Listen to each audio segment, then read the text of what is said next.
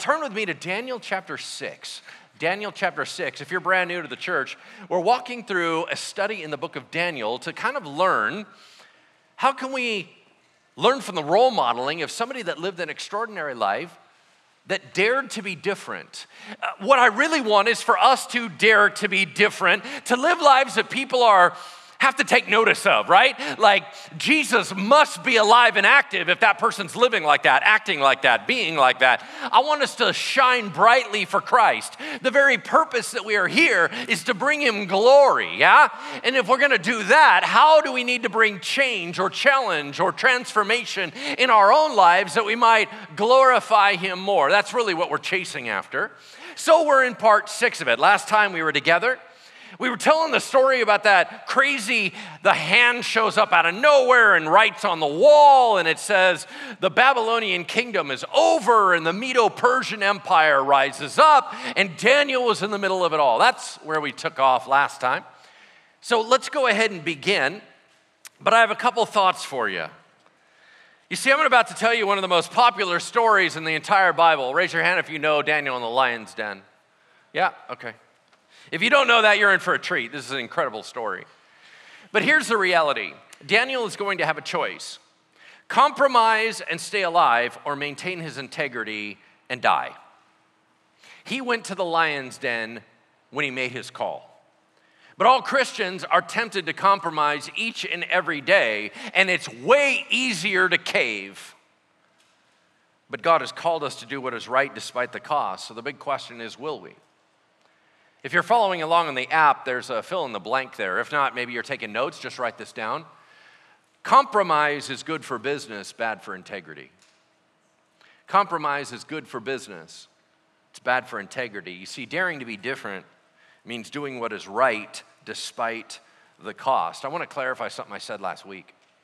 Last week we were together and I said, the reason why I think that Daniel was so bold and could stand up to the king and call him out the way he did was because he was 80. Do you remember that? That was my big word of wisdom.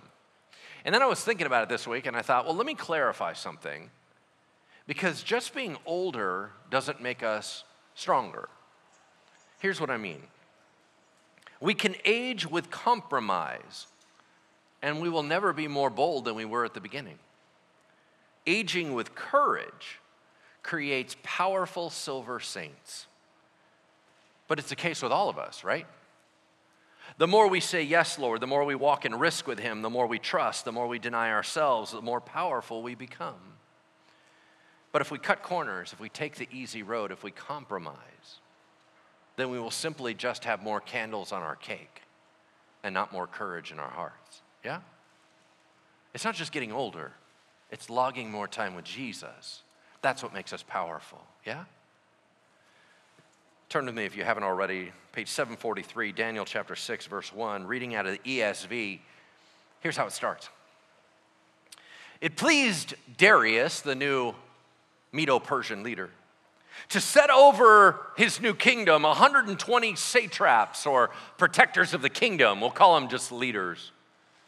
They were to be throughout the whole kingdom, and over them, over all 120, there were 3 high officials, of whom Daniel was one of them, to whom the leaders would all give account so the king might not suffer any loss. Then this Daniel became distinguished above all the high officials and all the leaders because an excellent spirit was in him. And the king planned to set him over the whole kingdom. Real quick question before we move on. How did Persia know anything about Daniel? I mean, this is a Jewish guy. Like in the last regime, which was Babylonian, one king thought he was awesome, one king didn't utilize him, like people were all over the map. How in the world did a whole new empire come in and be like, yeah, I want that dude? Where did that come from? I'm going to say it's reputation. Most scholars believe it had to do with the handwriting on the wall thing. That kind of gets around, right? If any of you are struggling with a disembodied hand in your house, I have a gentleman who will help you out, right? It was on his business card. He handed out. But I think that by this time in history, empires were wise enough to realize when you're taking over a ton of territory and a ton of people, it doesn't make any sense to just wipe everybody out, because then you have no stability. So they started learning that when you go into a new area and you take it over, you interview and find out who you want to keep and who you want to get rid of. Think of it like a hostile takeover of a company, right? You don't just get rid of everyone, or you're all starting from scratch. You want some consistency. So what you do is you interview, find out who was loyal to the old style, they gotta go, and figure out who can accommodate the new changes. You keep them. Either way, Daniel's reputation got him the interview, and he was in. But I got another question for you, probably one you'd never even bothered to ask. Who's Darius? You're like, well, it says he's the king. All right, cool. Here's the problem. History and the Bible says that Cyrus is king. So is Cyrus king or is Darius king? You're like, I don't know. That's why we pay you. Oh, okay, cool. So I went ahead and did some research on that and tried to figure that one out. A little complicated. Because you really have two choices. Your first choice is they're the same guy.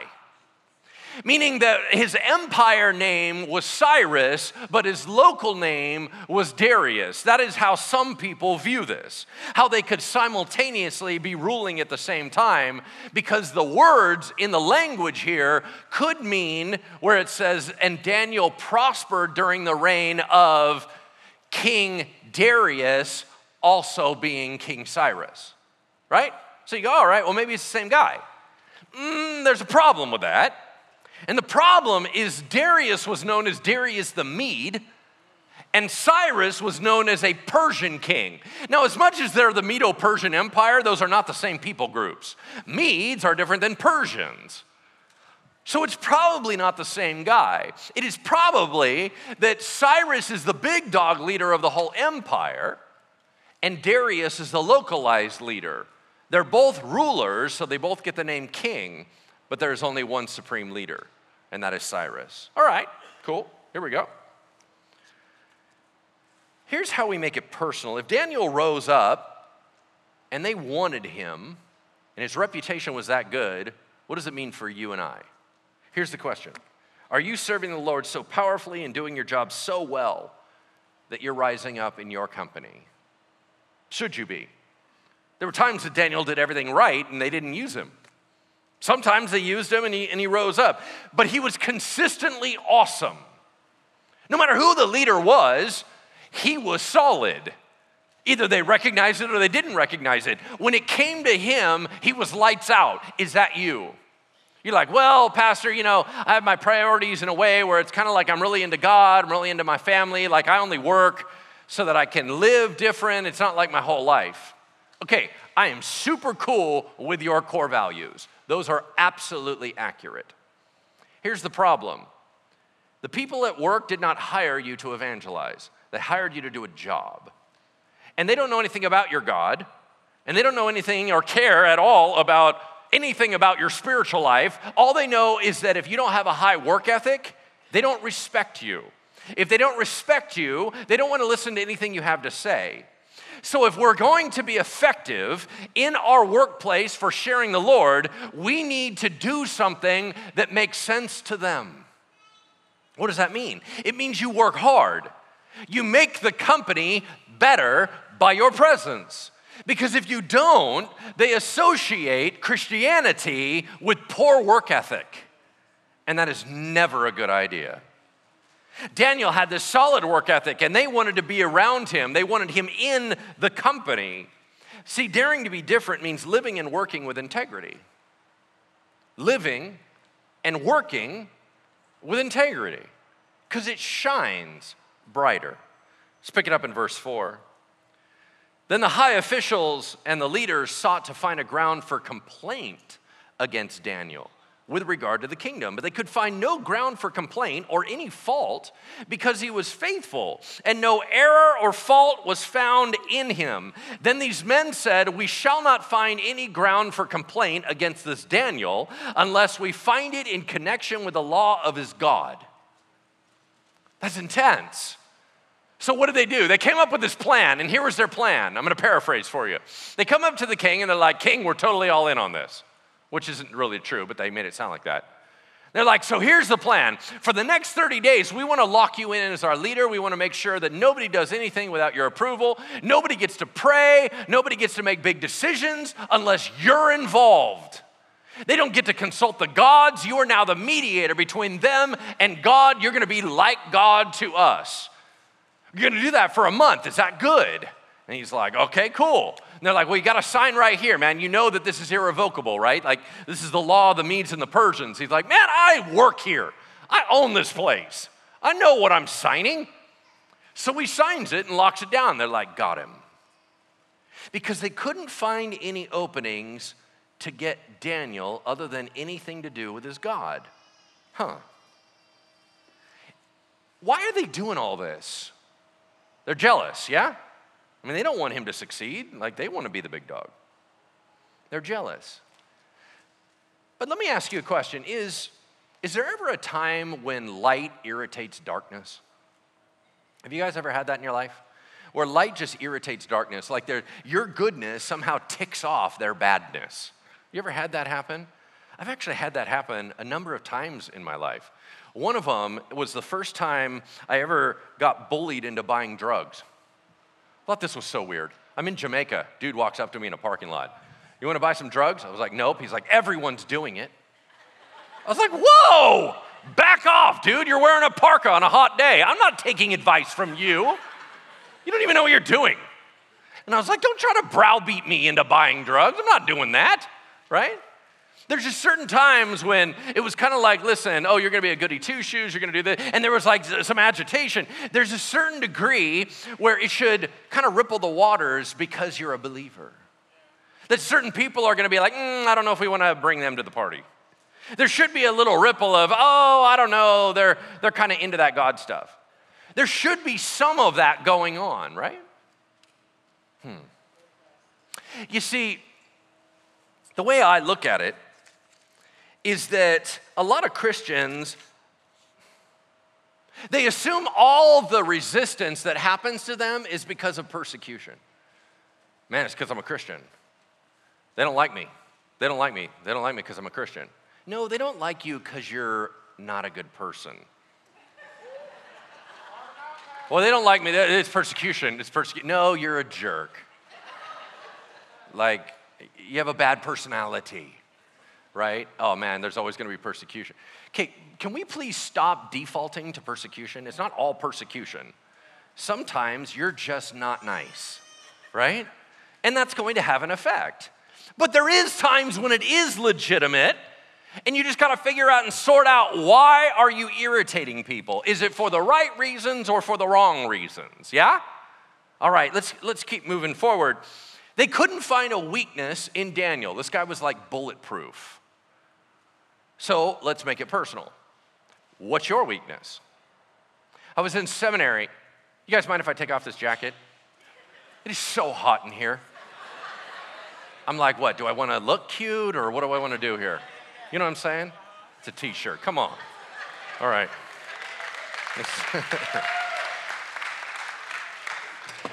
Jacket's stupid. It's like 8 million degrees in here. I'm in seminary.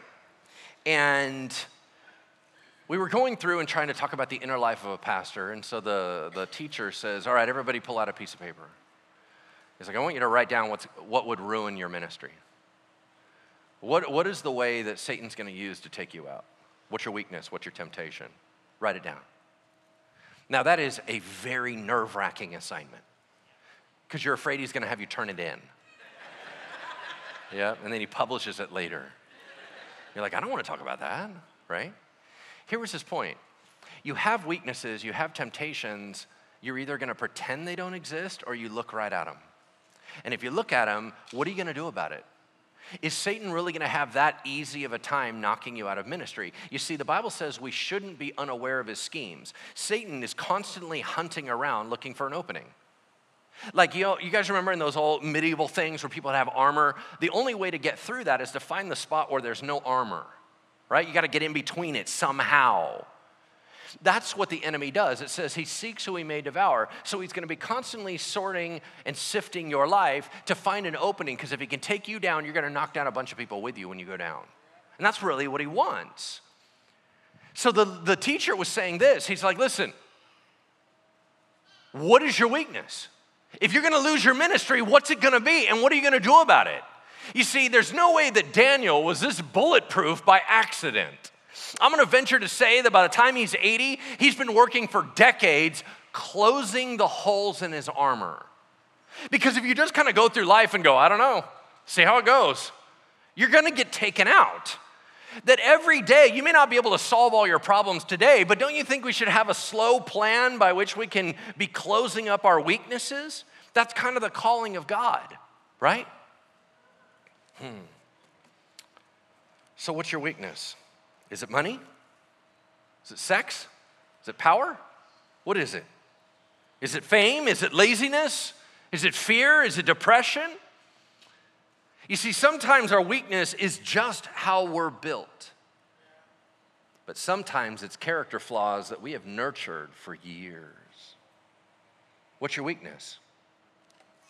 The king's weakness was pride, clearly. Why? He just fell for a plan that a bunch of guys came up to him and said, hey, you know what's a good plan? You'll be God for 30 days. And he was like, yes, I will. Who says yes to that? That should never be a good plan. But when you're kind of full of yourself and somebody else, they can always take you out by flattery. Flattery goes a long way in the heart of a pride person, yeah? To a humble person, flattery is a little just irritating. Daniel, his only opening for them, whether Satan knew a different one, we don't know. But these guys could only find one. It was either going to be his religion or nothing.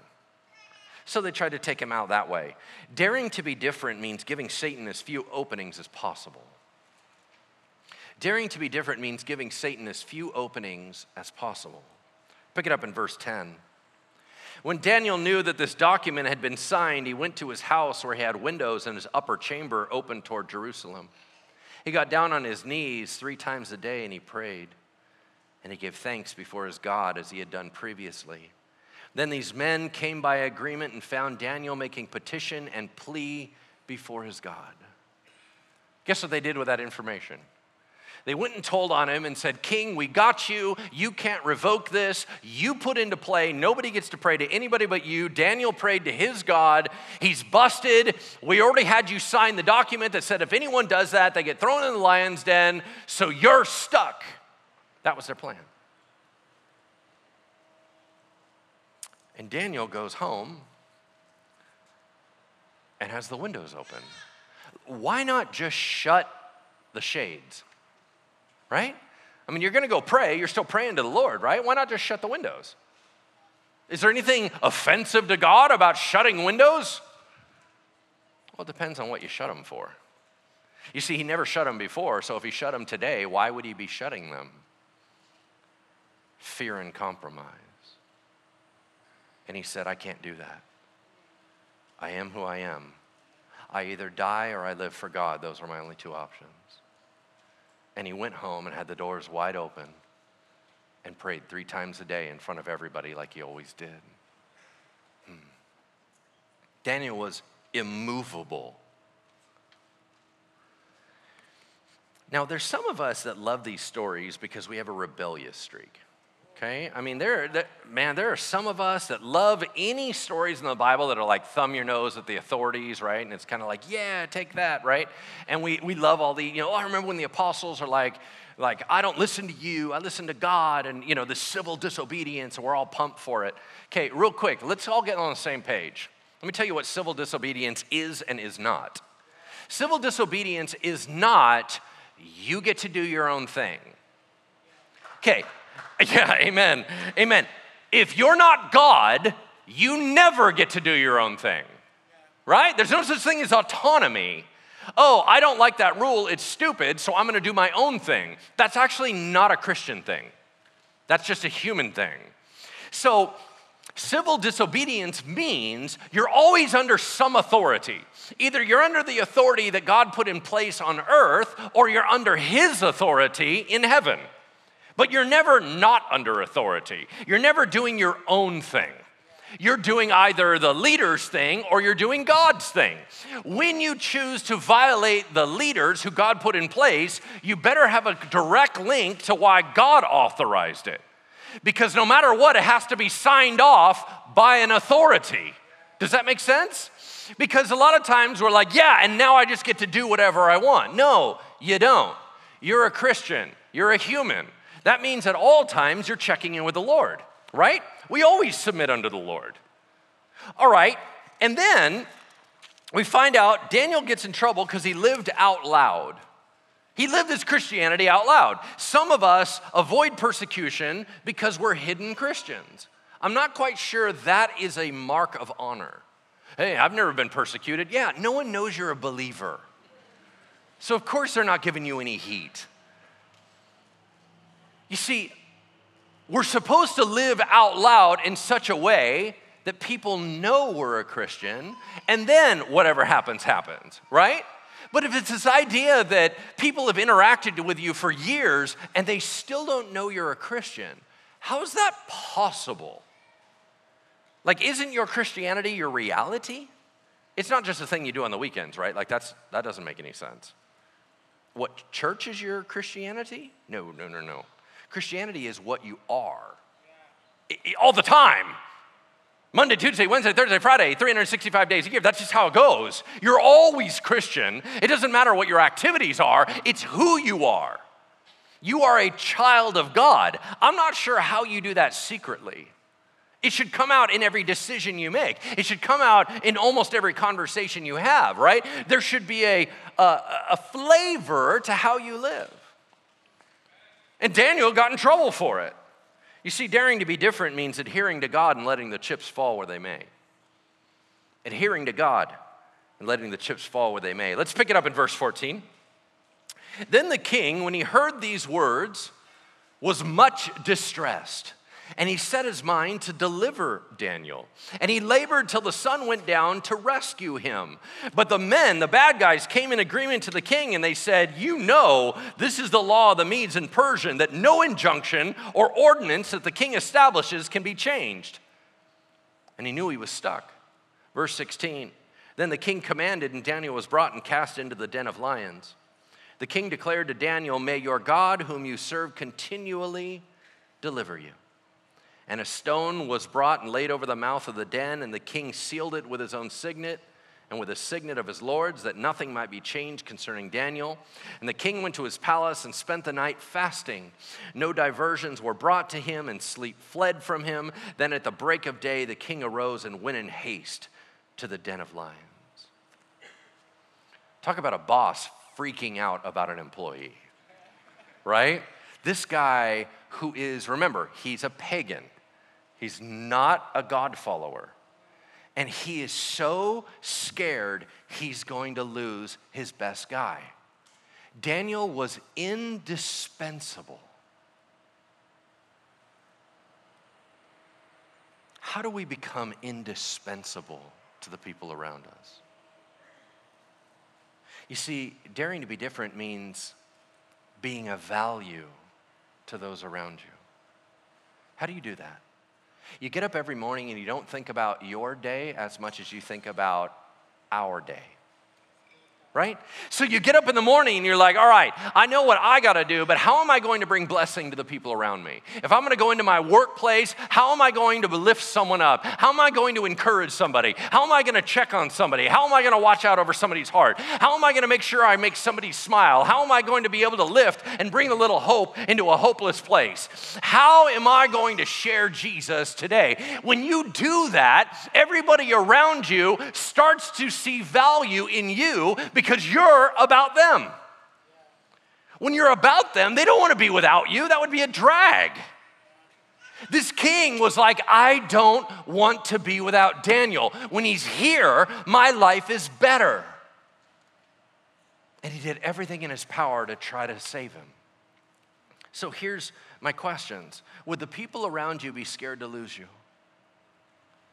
Not just your family. I'm talking about your neighbors. Would they have this response if you moved? No, whoa, no, you guys can't move. No, you're the only one in the neighborhood that ever says hi to me or checks in on me. You're the only ones that are super sweet to me. Man, you're the only ones that connect all of us together. If you leave, our neighborhood's gonna go downhill. What about your workplace? Hey man, I'm gonna move to a different job. No, you can't leave, you can't leave, you can't leave. You're the only one that brings cupcakes. Right?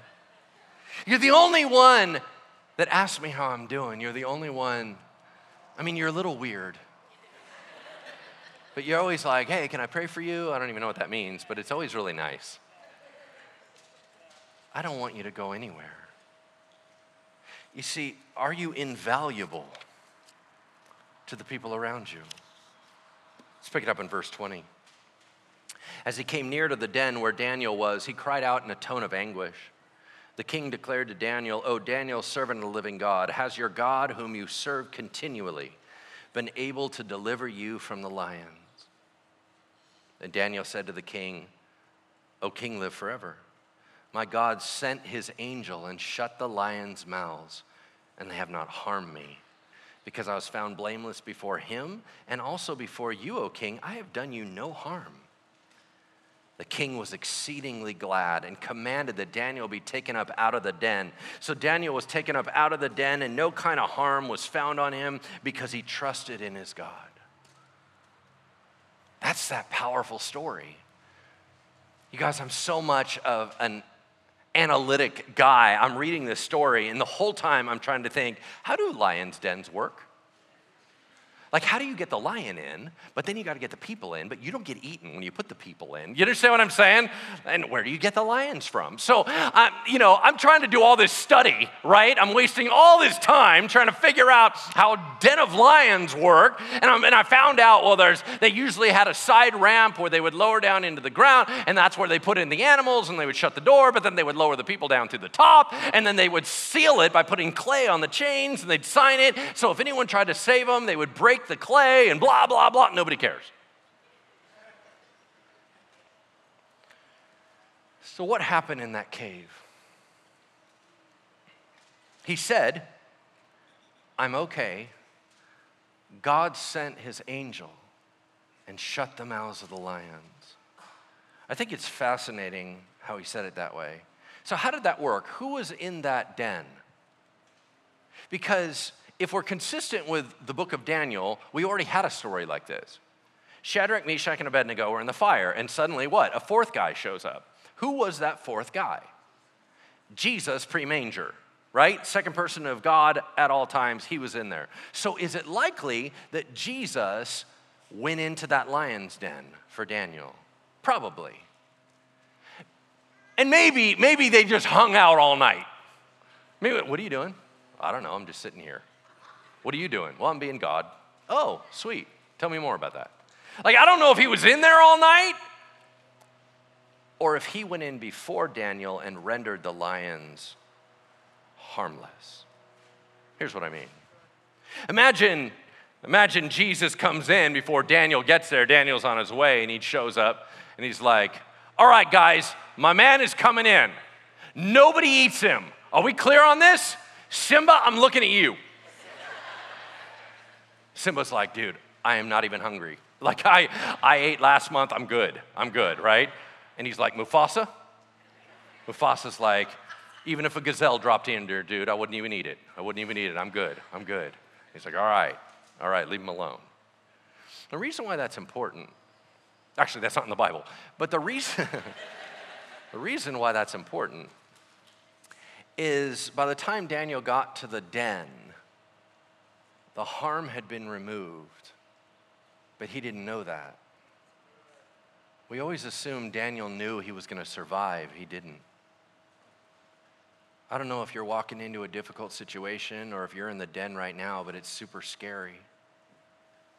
But Jesus went in first, and he shut the mouths of the lions. You're still going to go through the experience, but he rendered the enemy harmless. Who's going to show up for you in your den? If you're a child of God, I can tell you exactly who's going to show up for you. If you trust in the Lord, he will be with you in the most difficult times. He may be quiet, may be loud. He may feel tangible, he may feel distant, but he's always with his kids. You see, we read these stories, and I don't think we read them right. We always love the stories where, yeah, God comes in and beats up all the bad guys and does something radical and miraculous, but I don't think you're paying attention.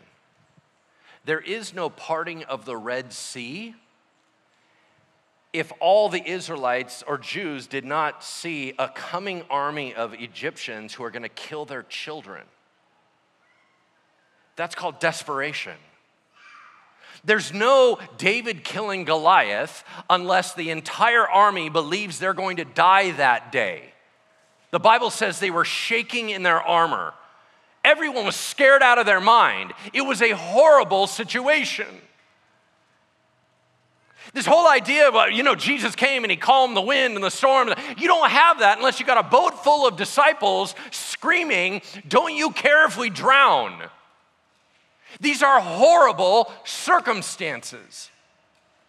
And then the miracle comes. We all want the miracle without the desperation. We all want the miracle without the pain. We all want the miracle and the connection with God without having anything go wrong. Every one of our prayers is, God, don't let anything bad happen.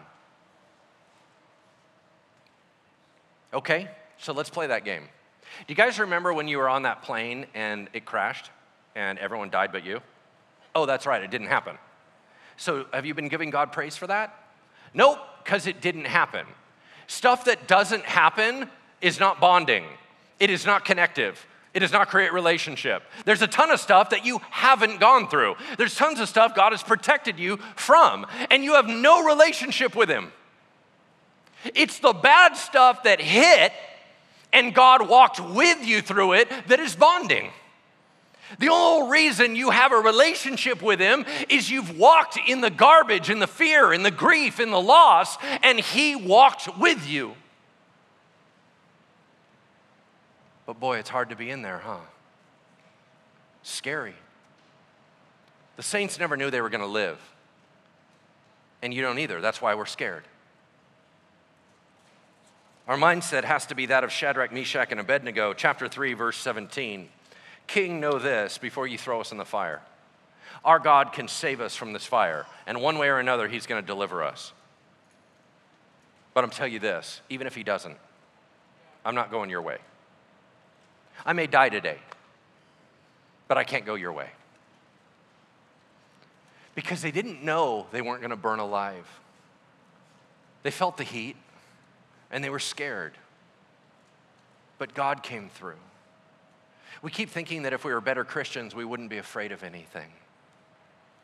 That's not human. Some of us misread the Bible. Let's take a look at that last line in verse 23. So Daniel was taken up out of the den, and no kind of harm was found on him because he trusted in his God. We read that and we're like, boom, promise. Writing it on a refrigerator magnet. Boom, put that one on, right? That's what he told me. If I trust in God, nothing bad happens to me. If I trust in God, nothing will happen to me. If I trust in God, nothing will happen to me. That is not what the Bible said.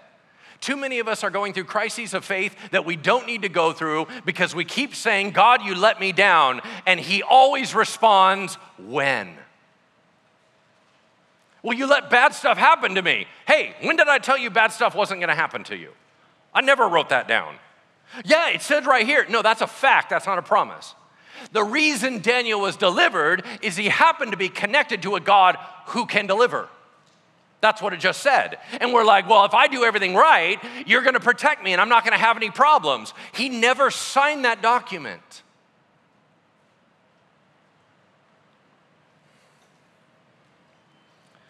Until we can reconcile one of the mind-boggling passages in Scripture that comes out of Acts chapter 12, we're going to wrestle with crisis of faith. Here's the story. Acts chapter 12. King Herod killed James, one of the apostles, with a sword, the brother of John. Seeing that it pleased the people, he arrested Peter as well to do the same thing. But that night, Peter's in prison, and an angel comes and lets him out. So here's your question. Why did God pull through for Peter and not James. He let James die. I imagine while they're coming to James with a sword, James is like, at any moment, God, here you go. Here you go. And then nothing. Why let James die and Peter live? Until you can reconcile that in your head, you're going to constantly question the nature of God. Here's what the answer has to be. God has an individual plan and walk for every single one of us, and you cannot compare. You can't look and go, but they didn't, but how come I have to? But they never have to worry about it. They didn't have to wrestle with it. They don't have this. They don't have it. You can't do that. Complete different apples, oranges, not the same thing. It's not about I loved Peter more than James. As a matter of fact, James was translated to glory instantaneously. Peter ended up dying later and was martyred as well, but he lived through a little bit more difficulty first. So who does God love the most? He loves us all the same, but we have a different life to walk, and it's unique. But it's so hard when we hurt. God, why would you let this happen? Why would you let this happen? Why would you let this happen? Well, there's a part that we always miss about the story.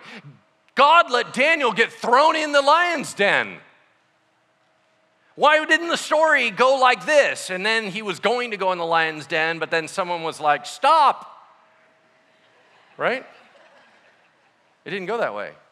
God let him get thrown in with all the fear that he was going to get eaten by lions.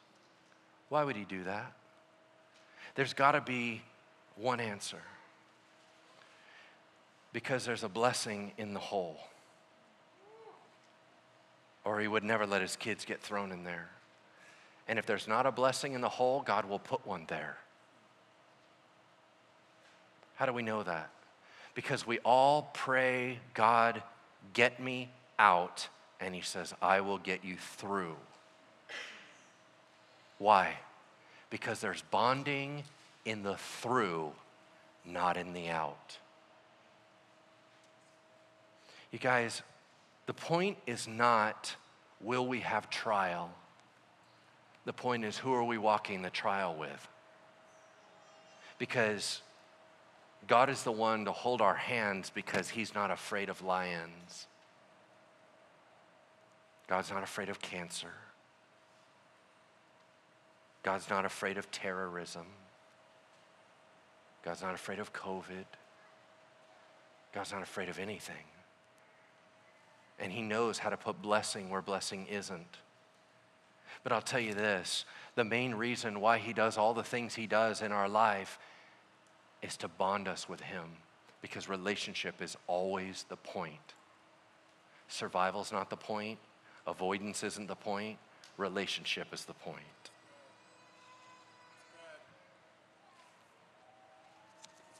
Listen to how this closes out. Verse 24, and the king commanded, and those men who had maliciously accused Daniel were brought and cast into the den of lions, they, their children, and their wives. Let's pause.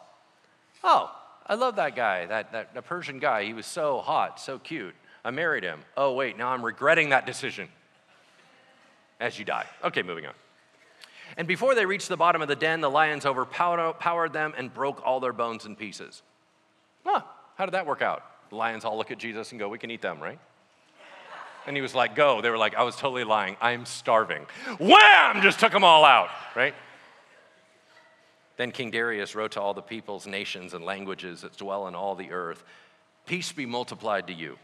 I make a decree that in all my royal dominion, people are to tremble and fear before the God of Daniel. For he is the living God, enduring forever. His kingdom shall never be destroyed. His dominion shall never come to an end. He delivers and he rescues. He works signs and wonders in heaven and on earth. He who has saved Daniel from the power of the lions. How about that for a praise report from a pagan? Man! So this Daniel prospered during the reign of Darius and the reign of Cyrus the Persian. Question for you. Let's keep our hero straight. Who's the hero of the story, Daniel or God? It's God. This story isn't even about Daniel. What did Daniel do? Nothing but have a weird safari experience. It wasn't, man, Daniel pulled himself up by his bootstraps. Boy, was he tough, and he fought those lions. There's none of that. He just was scared, and God rescued him. You see, a whole bunch of us, when we go through difficulty, people are trying to be encouraging to us. So they come up to us, and they're like, man, if I was in your spot, I wouldn't do as good. You must have way more strength than me. And all of us want to scream, I'm just hanging on. I don't have extra strength. That's not the point. The point of my story is not that I'm stronger. The point is my God is with me. Daring to be different means promoting the name of Jesus more than our own. The story isn't about Daniel. It's about God. Y'all, I'm going to give you the prayer prompt for today. The prayer prompt for today, you guys have been getting those texts, and we get them to you every Monday, Wednesday, Friday. But for today, here's your prayer prompt. Lord, where am I compromising and costing you glory? Lord, where am I compromising and costing you glory? Because I'll tell you this story never ends with a king issuing an edict to all of a godless empire about how great God is. None of that happens unless Daniel took a stand for God in the first place. Glory comes when we follow the Lord. Yeah? Here's how we're going to close out and pray. There are some of us in the den right now, and I'm going to pray that you would be delivered. I don't know if that's sickness. I don't know if that's loss. I don't know if that's grief. I don't know if that's a marriage situation. I don't know what it is. But I know that in your desperation, you've been crying out, and heaven seems silent. So maybe you'll allow the rest of us to carry you today. We'll call on heaven for your behalf because you don't have much faith anymore. I get it. Is that all right? Can we pray about that? Let's do that. Heavenly Father, I lift up my friends and my family here. And I ask God that for those that are so scared and wonder if they can make it through today or tomorrow, I pray that you would give them strength and boldness and courage. I pray, Lord, that if there is nothing valuable left in their trial, you would remove it in the name of Jesus. God, I pray for a lifting up out of the pit. You took Daniel out of the pit. You took Job out of the pit. And Lord, they were terrible times. They lasted a while. But God, at some point, you called an end to their suffering. So I'm praying, Lord, if there is nothing good in the pit, would you lift us out of the pit right here, right now? That, Lord God, there would be breakthrough, that there would be a transformation, that there would be something where we just lift our arms up to you, Lord, and we say, pick us up, Dad. And you would lift us out of it, God, that we might not suffer needlessly anymore. God, heal us. Restore us, protect us. Lord, I don't know if the situation is financial, relational, social. I don't know. All I know is that you know. And God, right now our hearts are crying for rescue, and we ask that you would do so. And Lord, when you rescue us, we will proclaim your glory. In the name of Jesus we pray. Amen.